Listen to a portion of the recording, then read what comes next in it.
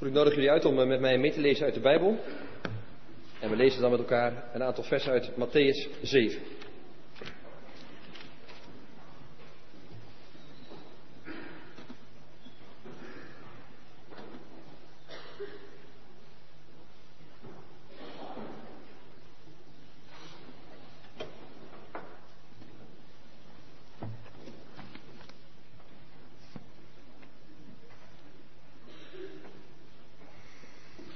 En dan beginnen we bij Mattheüs 7 en dan het 7e vers.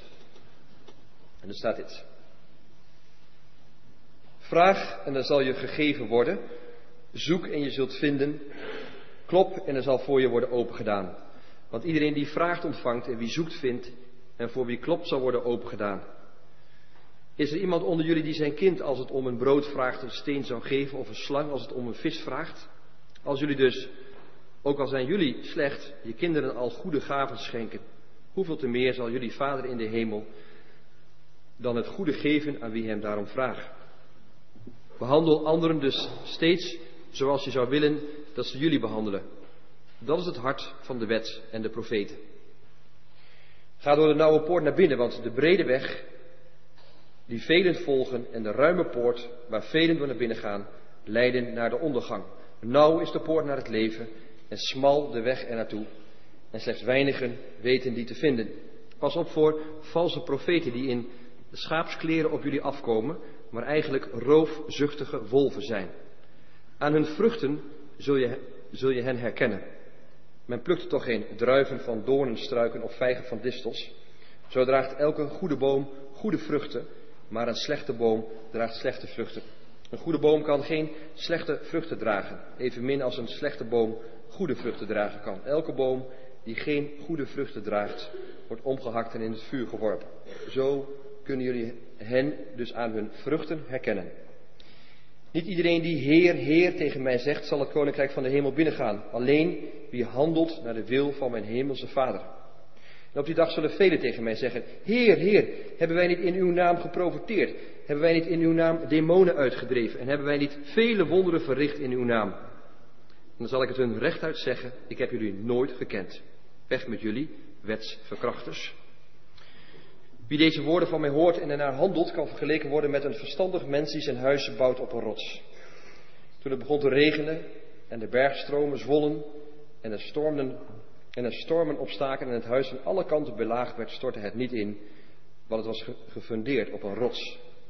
En wie deze woorden van mij hoort en er niet naar handelt, kan vergeleken worden met een onnadenkend man die zijn huis bouwde op zand. Toen het begon te regenen en de bergstromen zwollen en de stormen opstaken en er van alle kanten op het huis werd ingebeukt, stortte het in. En er bleef alleen een ruïne over. Toen Jezus deze reden had uitgesproken, waren de mensen diep onder de indruk van zijn onderricht. Want hij sprak hen toe als iemand met gezag en niet zoals hun schriftgeleerden. En hij daalde de berg af en grote mensenmassa's volgden hem. Zover de lezing uit Gods woord.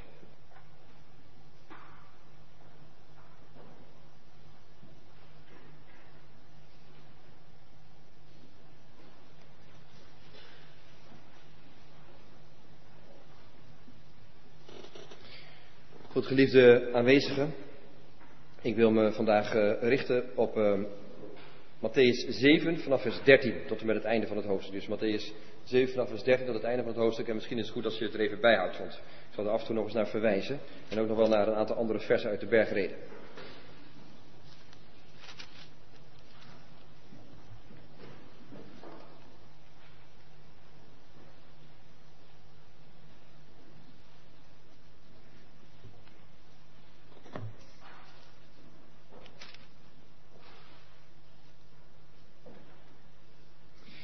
Goed, geliefde gemeente, we hebben nu 2 keer al stilgestaan bij de bergreden. En niet iedereen die hier nu in de kerk is, die heeft die andere preken natuurlijk gehoord.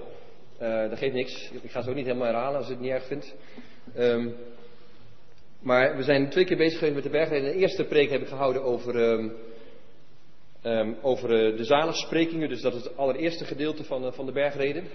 En zalig de armen van geest, zalig zij die vervolgd worden. Zaligen de nederigen van hart. Er staan er nog meer van zulke soort uitspraken. Die heb ik proberen uit te leggen wat precies de grondtoon daarvan is. En de vorige preek ging over de vraag, waarom is Jezus eigenlijk zo radicaal in de bergreden? Dus Jezus is onvoorstelbaar radicaal en waarom is het goed om dat radicale te laten staan en dat niet af te zwakken? Daar heb ik een preek over gehouden. Je kunt ze, als je ze wilt terugluisteren, gewoon terugluisteren op de website www.koepelkerk-arnhem.nl. En dan onder preken, dan kunt u gewoon de mp3 downloaden en terugluisteren. Vandaag gaan we dus over het laatste gedeelte van de bergreden praten. En dat gaat dus over, om het maar even simpel te zeggen, er zijn 2 poorten, er zijn 2 wegen, er zijn 2 bomen en er zijn 2 huizen. En die beschrijft Jezus allemaal, die 2 poorten en die 2 wegen en die 2 bomen en die 2 huizen, die beschrijft hij en hij zegt je moet kiezen. Het is of de ene poort of de andere poort, of de ene weg of de andere weg, of de ene boom of de andere boom, of het ene huis of het andere huis. Dat is waar het vandaag over gaat. En het is een uitermate radicaal en scherp einde van de bergreden. Jezus die waarschuwt ons in het einde van de bergreden. En hij waarschuwt ons en hij zegt let op, dit zijn belangrijke dingen in je leven. Dit zal dus ook wel weer een radicale preek worden. Ik vind het altijd belangrijk, als een tekst radicaal is, dan moet een preek ook radicaal zijn. Ik moet het niet af gaan zwakken, dat is niet goed denk ik. Dus als een tekst radicaal is, dan moet een preek dat ook zo laten staan. Nou, daar gaan we zo over nadenken. Even eerst nog iets over de bergreden. Het gaat in de bergreden, en dat wil ik echt tegen jullie zeggen. Het gaat in de bergreden om een radicaal andere manier van leven. Ja, dus het is een totaal andere manier van leven die Jezus laat zien. Die Jezus zelf heeft geleefd. En die Jezus ook aan jou wil geven. Dus het gaat om een radicaal andere manier van leven. Die hij laat zien in de bergreden. Die hij zelf heeft uitgeleefd. En die hij ook wil bewerken in jouw leven. Het is een revolutionaire manier. En de schriftgeleerden bijvoorbeeld. Dus de schriftgeleerden en de farizeeërs. Dat waren de geleerden, de bijbelgeleerden uit die tijd. Die onderwezen een bepaalde manier om trouw te blijven aan God. En ze onderwezen een manier om je te gedragen zoals Gods verbond dat voorschrijft. Maar nu breekt er een nieuw tijdperk aan. Als Jezus komt, dan breekt er een nieuw tijdperk aan. Nu breekt, dat is wat Jezus zegt, nu breekt Gods heerschappij door. En het koninkrijk der hemelen komt eraan. Dat is wat Jezus doet. Jezus die komt, dat heb ik al vaak gezegd, maar onthoud dat goed. Wat is de missie van Jezus? De missie van Jezus is een nieuw koninkrijk brengen. Hij komt een totaal nieuw koninkrijk brengen. En Gods heerschappij gaat doorbreken. En Jezus opent een nieuwe wereld. En die nieuwe wereld is niet te bereiken met oud gedrag. Dat hoort bij het oude verbond. Er is een nieuw gedrag nodig. Gedrag dat ook veel verder gaat dan de schriftgeleerden voorschrijven. Steeds zegt de Heer Jezus dat. Mozes zegt, maar ik zeg jullie. De wet leert, maar ik zeg jullie. Dus Jezus verdiept dat steeds. En ik wil dat nog even laten zien aan de hand van 2 voorbeelden uit de bergreden. Wat het nou een totaal nieuwe is wat Jezus leert. En ik pak maar weer even de bekende voorbeelden erbij, maar pak er maar even bij. Hoofdstuk 5 vers 39. En dan ook hoofdstuk 5 vers 39 wil ik even kort uitleggen. En hoofdstuk 5 vers 41. Om te laten zien dat Jezus een totaal nieuwe manier van leven leert. Dus hoofdstuk 5 vers 39 staat dit. En ik zeg jullie, dus de oude regel is, jullie hebben gehoord dat er gezegd werd, een oog voor een oog, of oog om oog en tand om tand. Dat was de oude regel, dat was de oude manier van gerechtigheid van de farizeeën, van de mensen in het Oude Testament. Maar Jezus zegt dit, en ik zeg jullie, je niet te verzetten tegen wie kwaad doet, maar wie je op je rechterwang slaat, ook je linkerwang toe te keren. Ja, dus Jezus en als je dat uit gaat leggen, heb ik de vorige keer ook gedaan in de preek, maar ik gebruik het voorbeeld nog maar een keer. Als je dat wilt uitleggen, de menselijke manier van reageren, als iemand je kwaad doet, heb je een menselijke manier van reageren. En je hebt 2 opties als mens. De eerste optie is terugslaan. Als iemand jou slaat, dan map je terug. Dat is de eerste optie, de eerste vleeselijke reactie. Als iemand mij slaat, dan sla ik terug. En de andere menselijke reactie is, van mijn natuur, de andere optie is vluchten. Dus of vluchten of terugslaan. Dat zijn de 2 wegen die wij van onszelf kennen. En Jezus zegt, maar ik toon jullie een nieuwe weg. Een nieuwe gerechtigheid, een nieuwe gehoorzaamheid, een nieuwe radicaliteit. En die nieuwe weg is dat hij zegt, nee, je moet niet vluchten en je moet niet terugslaan, maar je moet blijven staan. En keer je andere wang ook maar toe. Dat is een totaal nieuwe manier. Kijk, en vluchten maakt het niet beter, want dan wordt het nooit goed gemaakt. Terugslaan maakt het alleen maar erger, dat weten we. Maar als je zegt, van hier heb je mijn andere wang, dan moet ik nog zien of die ander echt gaat slaan, hoor. Ja? Dus met liefde, wat Jezus doet is, met liefde, met kwetsbaarheid, dat is een nieuwe weg die hij toont, de weg van kwetsbaarheid en de weg van liefde, wil hij de spiraal van boosheid doorbreken. Dus dat is een goede vraag. Hè? Er is geweld in deze wereld, er is boosheid in deze wereld. Hoe kun je dat doorbreken? Niet door te vluchten, niet door terug te slaan. Maar Jezus zegt, laat je slaan.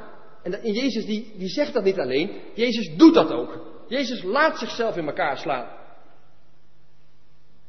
Jezus laat zichzelf helemaal de pan in hakken. En hij heeft zijn vijanden lief en hij blijft lief hebben. Jezus doet exact wat hij zegt, hè. Keert die andere wang toe. En waarom is dat zo belangrijk? Dus Jezus die pakt het, ik lees even een klein stukje voor wat ik hier opgeschreven heb. Jezus pakt het veel beter aan.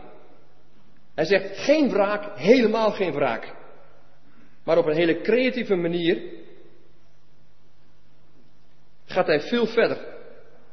Dus dat is altijd wat Jezus doet. Jezus laat een creatieve weg zien, een weg die veel verder gaat. En de ongelooflijke, geduldige liefde van God laat hij zien. God heeft altijd geduld met ons. Dus wat hij eigenlijk vraagt is, wat Jezus eigenlijk vraagt is, mensen, je moet zo reageren dat je iets van de geduldige liefde van de Vader laat zien. Dus kies die reactie waarmee je iets van de geduldige liefde van de Vader laat zien. En als je dan naar vers 41 kijkt, dus ik probeer duidelijk te maken dat het echt een totaal nieuwe manier van leven is. Een nieuwe weg die Jezus laat zien. En als je kijkt naar vers 41, dan staat dit. Als iemand je dwingt 1 mijl met hem mee te lopen, of mee te gaan, loop er dan 2 met hem op. Ja, dan denk je, wat moet ik daar nou mee, hè? Wat moet ik met zo'n opmerking? Dus als iemand zegt, jij moet 1 mijl met mij meelopen, een mijl is 1,6 kilometer. Dus jij moet 1,6 kilometer met mij meelopen. Dan zegt Jezus, weet je wat je moet doen? Je moet er 2 meegaan. Wat moeten we daarmee? Nou, in de tijd van Jezus hadden de Romeinse soldaten 1 regel. Dat was deze regel. Je mag je bepakking, dus je mag gewoon een burger pakken. Dus je loopt daar, moet je voorstellen, je loopt daar als soldaat. Je hebt een geweldige zware bepakking op je rug. En dan mag je gewoon een burger uit het publiek pakken en dan mag je tegen die burger zeggen, jij moet 1 mijl mijn bepakking dragen. Maar de regel was, maximaal 1 mijl. Meer mag je de burgers niet belasten. Maar de regel was, je mag maximaal een burger vragen of die 1 mijl, 1,6 kilometer, jouw bepakking wil dragen. En Jezus zegt dan eigenlijk, weet je wat je moet doen? Je kunt dan boos worden. Oh, dan word ik er weer uitgepakt. Moet ik die bepakking dragen van die soldaat? Ben je gek? Dat doe ik niet. En Jezus zegt, je kunt dan boos worden. Je kunt vol zijn met wrok. Maar hij zegt, erger je niet en ga niet mopperen, maar draai de situatie om. Doe jou, en dan heb je het weer, doe jouw vrijgevige God na. Loop maar 2 mijl mee. En laat die soldaat zich verbazen over die totaal andere manier van leven. Geen wrok, maar met het goede het kwade overwinnen. Weet je, en zo tekent de Heer Jezus eigenlijk allemaal kleine cartoons. Allemaal kleine plaatjes. Van die totaal andere manier van leven. Zo tekent hij in de bergreden heel veel van die kleine plaatjes. En wat wij moeten doen als we thuis zijn, is dat we die bergreden pakken. En dat we dan al die kleine plaatjes eens even gaan bekijken. En dan ga je verzinnen van, oké, dit is de ene menselijke reactie. En dat is de andere menselijke reactie. En dit is Jezus' reactie. Ja? Dus wij hebben altijd 2 wegen die we kunnen kiezen. En Jezus die laat altijd een andere oplossing zien. Maar probeer in te zien, mensen, dat leven van die bergreden totaal, radicaal, revolutionair, nieuw en anders is. Weet je, en wat is Gods plan met deze wereld? Gods plan met het volk Israël. Gods plan met het volk Israël is altijd al geweest dat het volk Israël een lichtend licht en een zoutend zout is. Ja? In Deuteronomium wordt het al gezegd, ik heb jullie uitgekozen om tot een zegen te zijn voor alle volken. Ja, in Jesaja, ik weet niet precies welke hoofdstukken, maar in Jesaja zegt op 2 plekken in zijn boek dat het volk Israël een lichtend licht moet zijn. En dus God heeft niet een volk uitgekozen omdat hij alleen met dat volk op pad wilde. God had toen ook al een volk uitgekozen om daarmee de wereld te redden. Maar het volk Israël heeft er een potje van gemaakt. Ze waren niet een lichtend licht en ze waren geen zoutend zout. En wat God nu gaat doen is, dat hij wel dat nieuwe volk gaat creëren. Dat is waar hij mee bezig is. Hij stuurt zijn zoon, Jezus, die een nieuwe manier van leven gaat introduceren, omdat hij echt wil dat er een nieuw volk ontstaat, wat een lichtend licht en een zoutend zout is. Dat is vanaf het begin al Gods passie geweest. Weet je, en de bergrede die moedigt jou aan. Alsjeblieft, laat iets van de vrijgevige liefde van de Vader zien. Want deze wereld gaan wij echt niet veranderen door macht en door geweld. Nee. Ja, kijk maar, alle koningen, alle overheden kiezen voor legers, macht, geweld, geld en ga zo maar door. Maar je gaat deze wereld niet veranderen met macht en met geweld en met krachttermen. Nee, dat werkt allemaal niet. Omdat zegt Jezus, hè? Helemaal, je gaat geen krachttermen gebruiken. Je ja is gewoon ja en je nee is nee, zegt Jezus. Geen krachtwoorden. Ja, dus deze wereld zal slechts veranderen, zegt Jezus, door liefde, door de vrijgevige liefde van mijn Vader. En door het geduld van mijn Vader en door de nederigheid van mijn Vader. En ik wil dat jullie dat laten zien. De nederigheid en het geduld en die vrijgevige liefde. Ja, dus ik hoop in het begin, voordat ik het ga hebben over die twee wegen enzovoort, even te laten zien hoe revolutionair anders die manier van leven is die Jezus introduceert. En ik wil je echt vragen, bestudeer zo die bergreden. Dat is een avontuur, mensen. Echt geniet hoor. Als je dat gaat zien. Nou, en dan gaan we naar die twee poorten toe. En die twee wegen en die twee bomen en die twee huizen. En dan kun je kunt deze boodschap van Jezus heel gemakkelijk ver van je vandaan houden. Op de volgende manier kun je hem ver van je vandaan houden. Je kunt dan bijvoorbeeld zeggen, je hebt twee wegen en twee poorten. Nou, die ene poort dat gaat over de heidenen en de andere gaat over de gelovigen. Ja, dus zo kun je het heel ver bij je vandaan halen. Zo van, wij zitten toch al op de smalle weg, dus, en we gaan toch al door dat kleine poortje heen, dus geldt allemaal niet zo voor ons. Maar let op, deze boodschap over die twee wegen en de twee poorten wordt gepreekt tot jullie allemaal. Ik heb hem deze week al tot mezelf gepreekt. Dan moest eerst door mezelf heen. Maar wordt gepreekt tot ons allemaal. Jezus predikt deze preek tegen de Israëlieten en niet tegen de heidenen. Ja, en het kan zomaar zijn dat je hier in de kerk zit en dat je niet door de poort bent gegaan. En het kan zomaar zijn dat je hier in de kerk zit en dat je niet op de smalle weg leeft.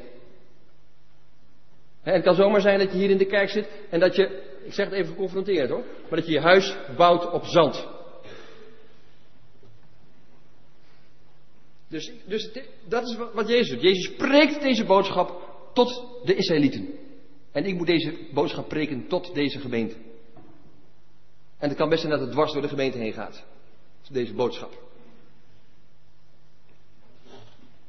En als we dan gaan beginnen met die poort, dan zegt Jezus, er zijn twee poorten. Je hebt een brede poort en je hebt een kleine poort. En poort, door een poort heen gaan, dat is in de Bijbel een beeld van bekering. Ja, je gaat niet steeds door een poort heen. Je gaat 1 keer door een poort heen. En als je door een poort heen bent gegaan, dan kom je op de weg. En op die weg blijf je heel lang lopen. Snap je? Dus je gaat een keertje door een poort heen. Je gaat niet steeds door een poort heen. Kan niet. Je gaat een keertje door die poort heen. En vervolgens kom je op de weg uit. En de vraag van Jezus is, ben jij door de smalle poort heen gaan? Of ben je iemand die door die grote poort heen gaat? Nee, dan moet je proberen in te denken dat in de muur, in de stadsmuur van Jeruzalem, had je van die grote poorten. Waar je met een paard en wagen doorheen kon. Maar je had ook hele kleine poortjes. Ja, en dat waren vaak sluiproutes. Voor soldaten enzovoort. Dat waren vaak geheime routes. Maar je had grote poorten en je had kleine poorten. Dus als Jezus dat vertelt, dan Israëlieten begrepen het meteen. Hè? Begrepen meteen waar hij het over had. Ja, dus als we het hebben over de poort, dan hebben we het over bekering. En het gaat dus over de grote ommekeer in je leven. Het gaat om het roer omgooien in je leven. Het gaat om het nog maar wat zwaarder te maken. Het gaat om het moment van wedergeboorte in je leven. Ja, en wat de bergreden... Kijk, en door zo'n klein poortje... Je kunt niet door zo'n klein poortje heen helemaal bepakt en bezakt. Dan kom jij eraan met je enorme rugzak. Helemaal vol met allemaal dingen. En je hebt allemaal kleren aan en je hebt allemaal spullen bij je. En je kunt niet door die poort heen met al die spullen op je rug. Je moet echt alles van je afgooien. En je kunt niet eens rechtop door die poort heen. Je moet kruipend door de poort heen. Op je knieën moet je door die poort heen. Zo'n klein poortje is dat, piepklein. Je wringt jezelf er doorheen. Je moet alles achterlaten. Je moet zelfs je trui uitdoen, want anders pas je niet door die poort heen. En dat is wat Jezus zegt. Het is een piepklein poortje. Kijk, en dat is exact wat de bergreden wil bereiken in jouw leven. Wat de bergreden wil bereiken in jouw leven is dat jij op de knieën gaat. Ja, en wat is op de knieën gaan? Als we dat lezen in de Bijbel, op de knieën gaan heeft met twee dingen te maken. Met aanbidden en met bidden.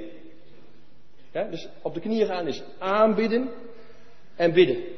Ja, Jezus wil dat wij op de knieën gaan. Dat we hem aanbidden. Dat we zeggen van wauw Jezus. Wat een fantastische God bent u. Wat een prachtige manier van leven wilt u ons geven. Dus op de knieën gaan is vol verwondering zijn voor God. Dat is op de knieën gaan. Vol verwondering zijn van God. Wat een briljante manier van leven hebt u voor ons in petto. En die andere is ook dat je de bergreden leest dat je denkt van God, ik kan het niet. God, ik kan dit niet. God, u vraagt iets van mij en ik kan het niet, want ik ben maar een armzalig mens. En het is nodig, als ik de bergreden lees, dat ik zo ver kom, dat ik op de knieën ga en zeg, ik kan dit niet. En dan zegt God, dat klopt, maar ik ga het je geven. Ja, dus dat is wat het poortje wil bereiken. Het poortje wil bereiken dat jij op je knieën gaat. Vol aanbidding, maar ook dat je nederig wordt, zelf nederig wordt, klein wordt. Kijk, en de Bijbel gebruikt er allerlei andere beelden voor. Hè. Jezus zegt, ik ben de deur. En je moet door de deur heen. Dan zegt hij, als je in de schaapskooi wil komen, moet je door de deur heen. En ik ben de deur. Hij zegt, en niemand hier in de kerk, hè, zegt hij, jullie zijn allemaal rijk, zegt hij. Weet je hoe moeilijk het is voor een rijke om behouden te worden? Dat is hetzelfde dat je een kameel door het oog van de naald heen duwt. Wel eens gezien? Ja? Hetzelfde beeld wat Jezus gebruikt. Het is ontzettend moeilijk om behouden te worden. Door dat kleine poortje moet je heen. Ik gebruik zelf wel eens het beeld van de zandloper. Dus als je een zandloper hebt, heb je deze vorm. Hè? En dan heel smal en dan weer breed. En wij moeten eigenlijk, zeg maar, wij zitten in die zandloper en we moeten door het hele smalle trechtertje heen. En dan vervolgens gaat er een enorme wereld voor ons open. Ja, dat is wel belangrijk, hè? Dus wij moeten door het smalle trechtertje heen. En vervolgens gaat er een wereld voor ons open. Beeld van de zandloper. Maar Jezus zegt dit tegen jou, hè? Ben jij door het poortje heen gegaan? Heb jij in je leven de radicale keuze gemaakt om te zeggen, en ik volg Jezus? Ben je door het poortje heen gegaan? Of volg je de mainstream, de brede poort waar iedereen doorheen gaat? Of volg je dat? En volg je alle mensen die zeggen van, ja, zo doen we het, hè? Dit zijn onze manieren. Dat doen de anderen toch ook, doe ik het ook. Je kunt mensen volgen of Jezus volgen. En daar gaat het om, bij de poort. Heb jij in je leven wel eens tegen jezelf gezegd, ik ga Jezus volgen? Heb je het wel eens gezegd? Ik wil Jezus volgen. Ik weet dat ik schuldig ben. Ik weet dat ik hongerig ben. En ik weet dat ik leeg ben. En ik weet dat ik Jezus genade nodig heb. Heb je het wel eens gezegd tegen jezelf? Ik ga Jezus volgen.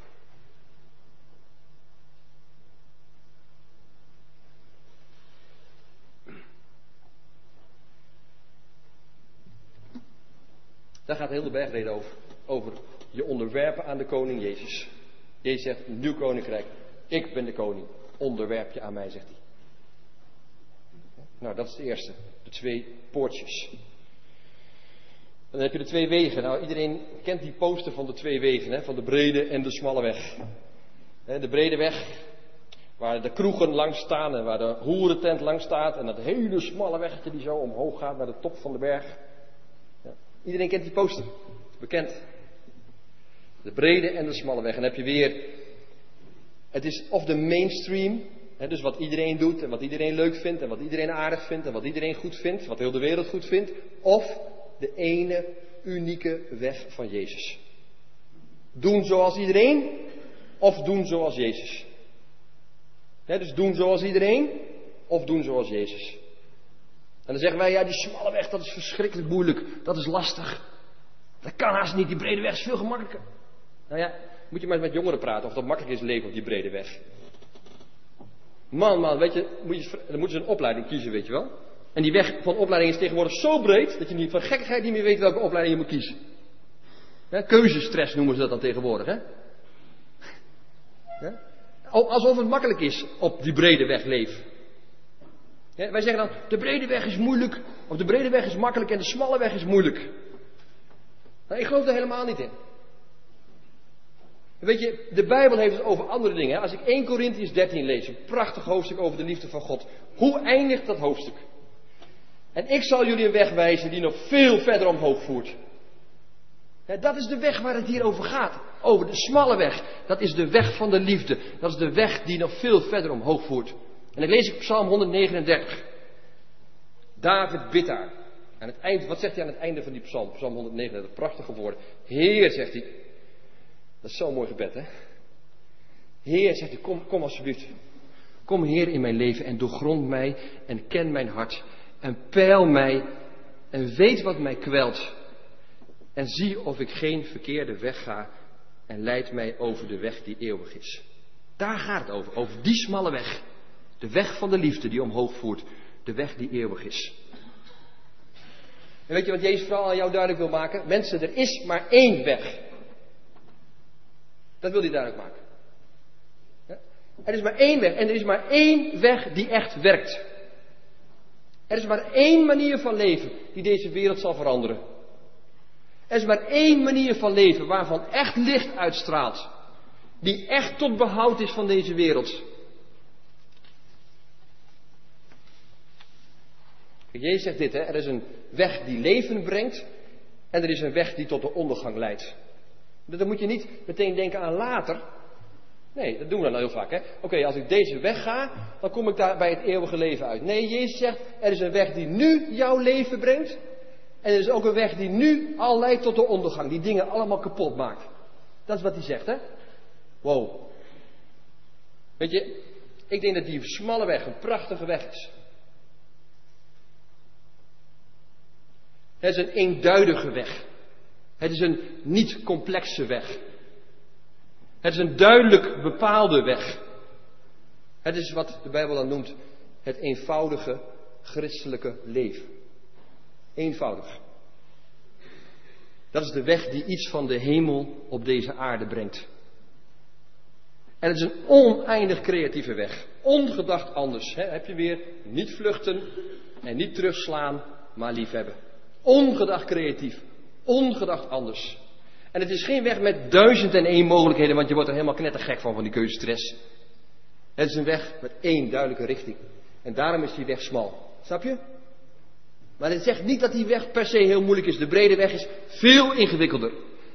Veel slechter. Het maakt je totaal kapot. Kijk, en de smalle weg is een weg die jij zelf moet gaan. We gaan wel met elkaar op die smalle weg, maar je loopt achter elkaar. Achter elkaar aan.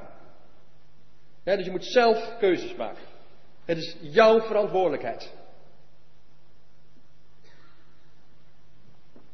En het gaat erom, op die smalle weg, dat we alleen Jezus volgen en niet wat allerlei mensen ervan vinden. En het gaat ook niet om bevestiging van mensen. Het gaat niet om dat wij de massa een plezier doen. Het gaat ook niet om dat we luisteren naar alle verlangens van de mensen. Jozua zegt het zo in hoofdstuk 24. Kies dan heden wie u dienen wilt, de mensen of God. Zeg het maar. Dat is de brede of smalle weg. Mensen of God. En dat is een voorbeeld van de bekende kerkvader Athanasius. Athanasius kwam steeds meer alleen te staan in zijn geloof. En hij werd aangevochten door allerlei mensen. En hij werd zelfs aangevochten door zijn vrienden. En ze zeiden, geef nou toch je visie en je mening prijs. De hele wereld is tegen je. Kom op man, de hele wereld is tegen je. Dus zei Athanasius dit, oké, als de hele wereld tegen mij is, dan is Athanasius nu tegen de hele wereld.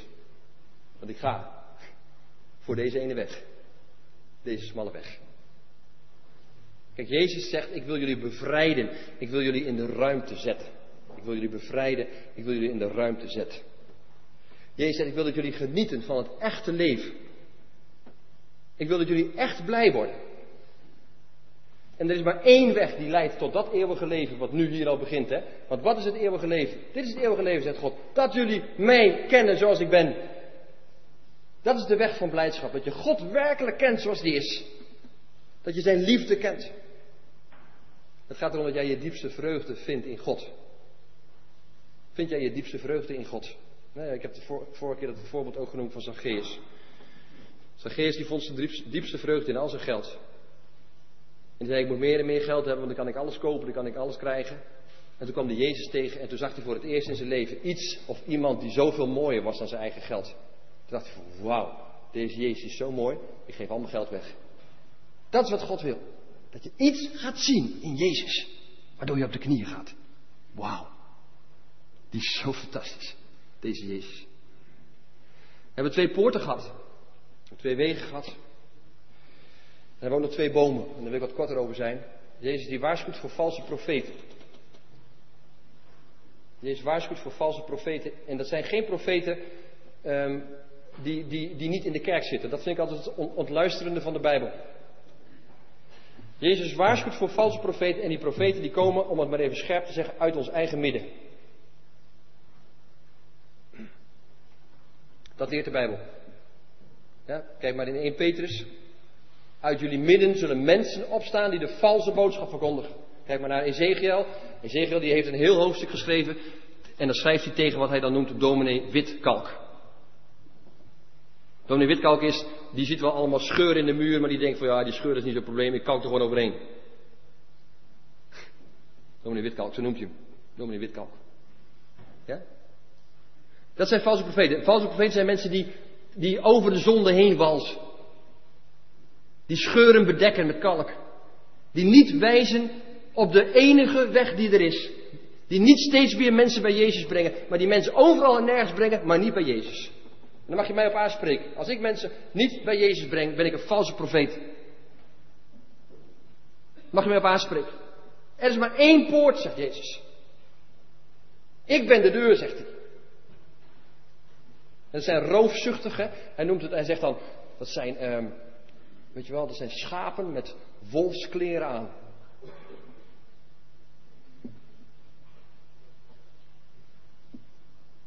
Jullie horen het allemaal niet? Oh, ik dacht al. Even kijken of jullie alert zijn. Hè?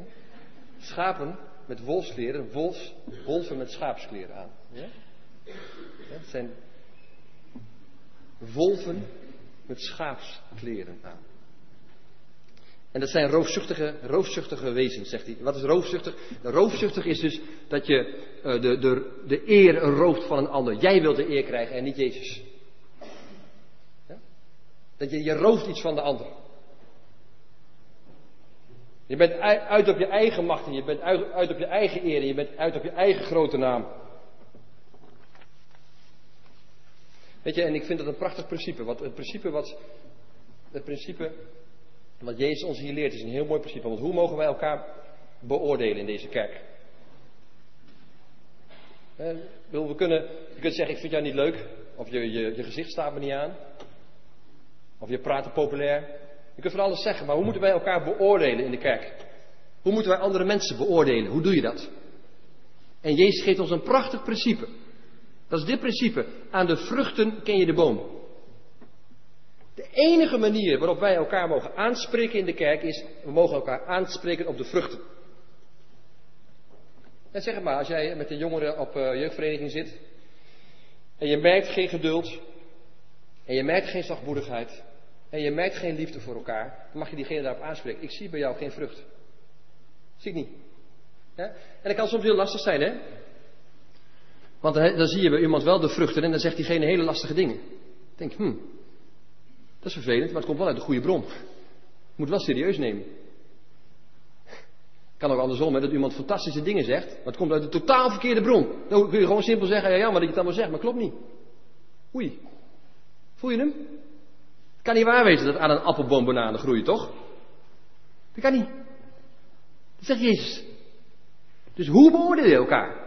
Als wij elkaar, we moeten elkaar niet beoordelen, maar als wij elkaar beoordelen, dan zegt Jezus dit, aan de vruchten ken je de boom. Nou, die vrucht die laat jij niet zelf groeien. Er is geen appelboom die er zelf voor kan zorgen dat hij appels krijgt. Dat is heel de toon van de bergreden. Het is de vrucht van de geest. Bekering, wedergeboorte is het werk van de geest. Dat krijg je van God. En dan zijn er ook nog 2 soorten huizen. 2 huizen zijn er. En het ene huis is gebouwd op zand. En het andere huis is gebouwd op een stevig fundament. Op een rots. En dat huis is een symbool van jouw leven. Jij bent een huis. Dag huis. Jij bent een huis.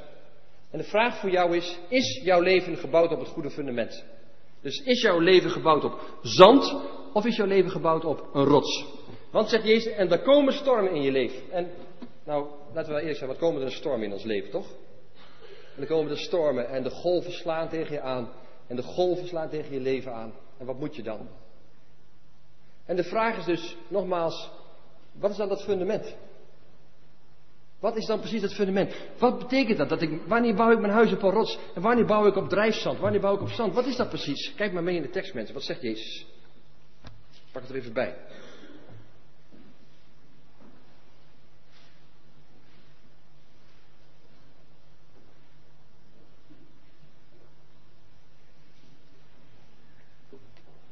Het gaat hier om, mensen, dat wij... Kijk maar mee in vers 24.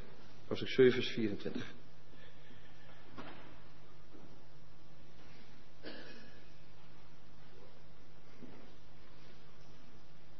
Er staat dit. Wie deze woorden van mij hoort en ernaar handelt, die kan vergeleken worden met een verstandige man die zijn huis bouwde op een rots. Dus wat is een fundament hebben in je leven? Wat is een verstandig mens zijn? Een verstandig mens zijn, dat is iemand die de woorden van Jezus hoort, die mijn woorden hoort, zegt Jezus, en er ook naar handelt. Dat is een verstandig mens. Ja, en het is een absoluut revolutionaire uitspraak van Jezus. Wij vergeten het heel snel. Maar waarom is dit zo'n revolutionaire uitspraak van Jezus? Wie deze woorden van mij hoort. Het is absoluut revolutionair. Omdat Jezus zegt, het gaat er vanaf nu om, mensen, dat jullie mijn woorden bestuderen. Israël was altijd bezig met de Torah. We lezen de Torah, we lezen de wet. En daar bouwen we ons leven op de wet, op de Torah. Dat is onze zekerheid. En Jezus zegt vanaf nu, wie deze mijn woorden hoort. Dat is een absolute claim van Jezus. Het gaat om mijn woorden. Ja, en daar moeten we ook die woorden van Jezus zo bestuderen. Het gaat om horen en doen. Om horen en doen. Ja, en er zijn dus mensen er zijn denk ik ook wel christenen in de kerk voor wie gehoorzamen, dat is dus luisteren en doen, voor wie gehoorzaamheid niet zo'n groot thema is. En daar heeft Jezus het daarvoor over. Die heeft het over allerlei christenen die hebben dan over allerlei spectaculaire dingen.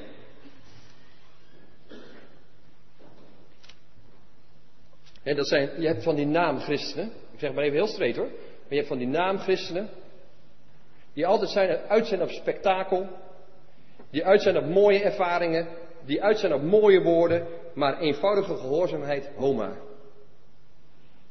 Hoor je? Dat zijn die mensen die zeggen van, Heere, in uw naam hebben wij dit en dit gedaan. Ja? Spektakel, christenen. En het gaat, zegt Jezus, om eenvoudige gehoorzaamheid. De belangrijkste karakteristiek van geloven en van de ware gelovigen is niet het luide praten over spirituele krachten en wonderlijke ervaringen, maar het doen van de wil van de Vader. Dat is de ware karakteristiek van een christen. Het doen van de wil van de Vader.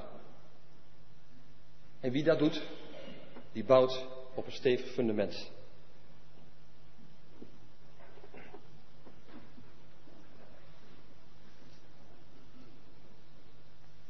En dus is echt wel de vraag, dan heb je weer die vraag, heb jij in je leven wel eens tegen jezelf gezegd, heb je de keuze gemaakt om Jezus te volgen? Ik volg Jezus.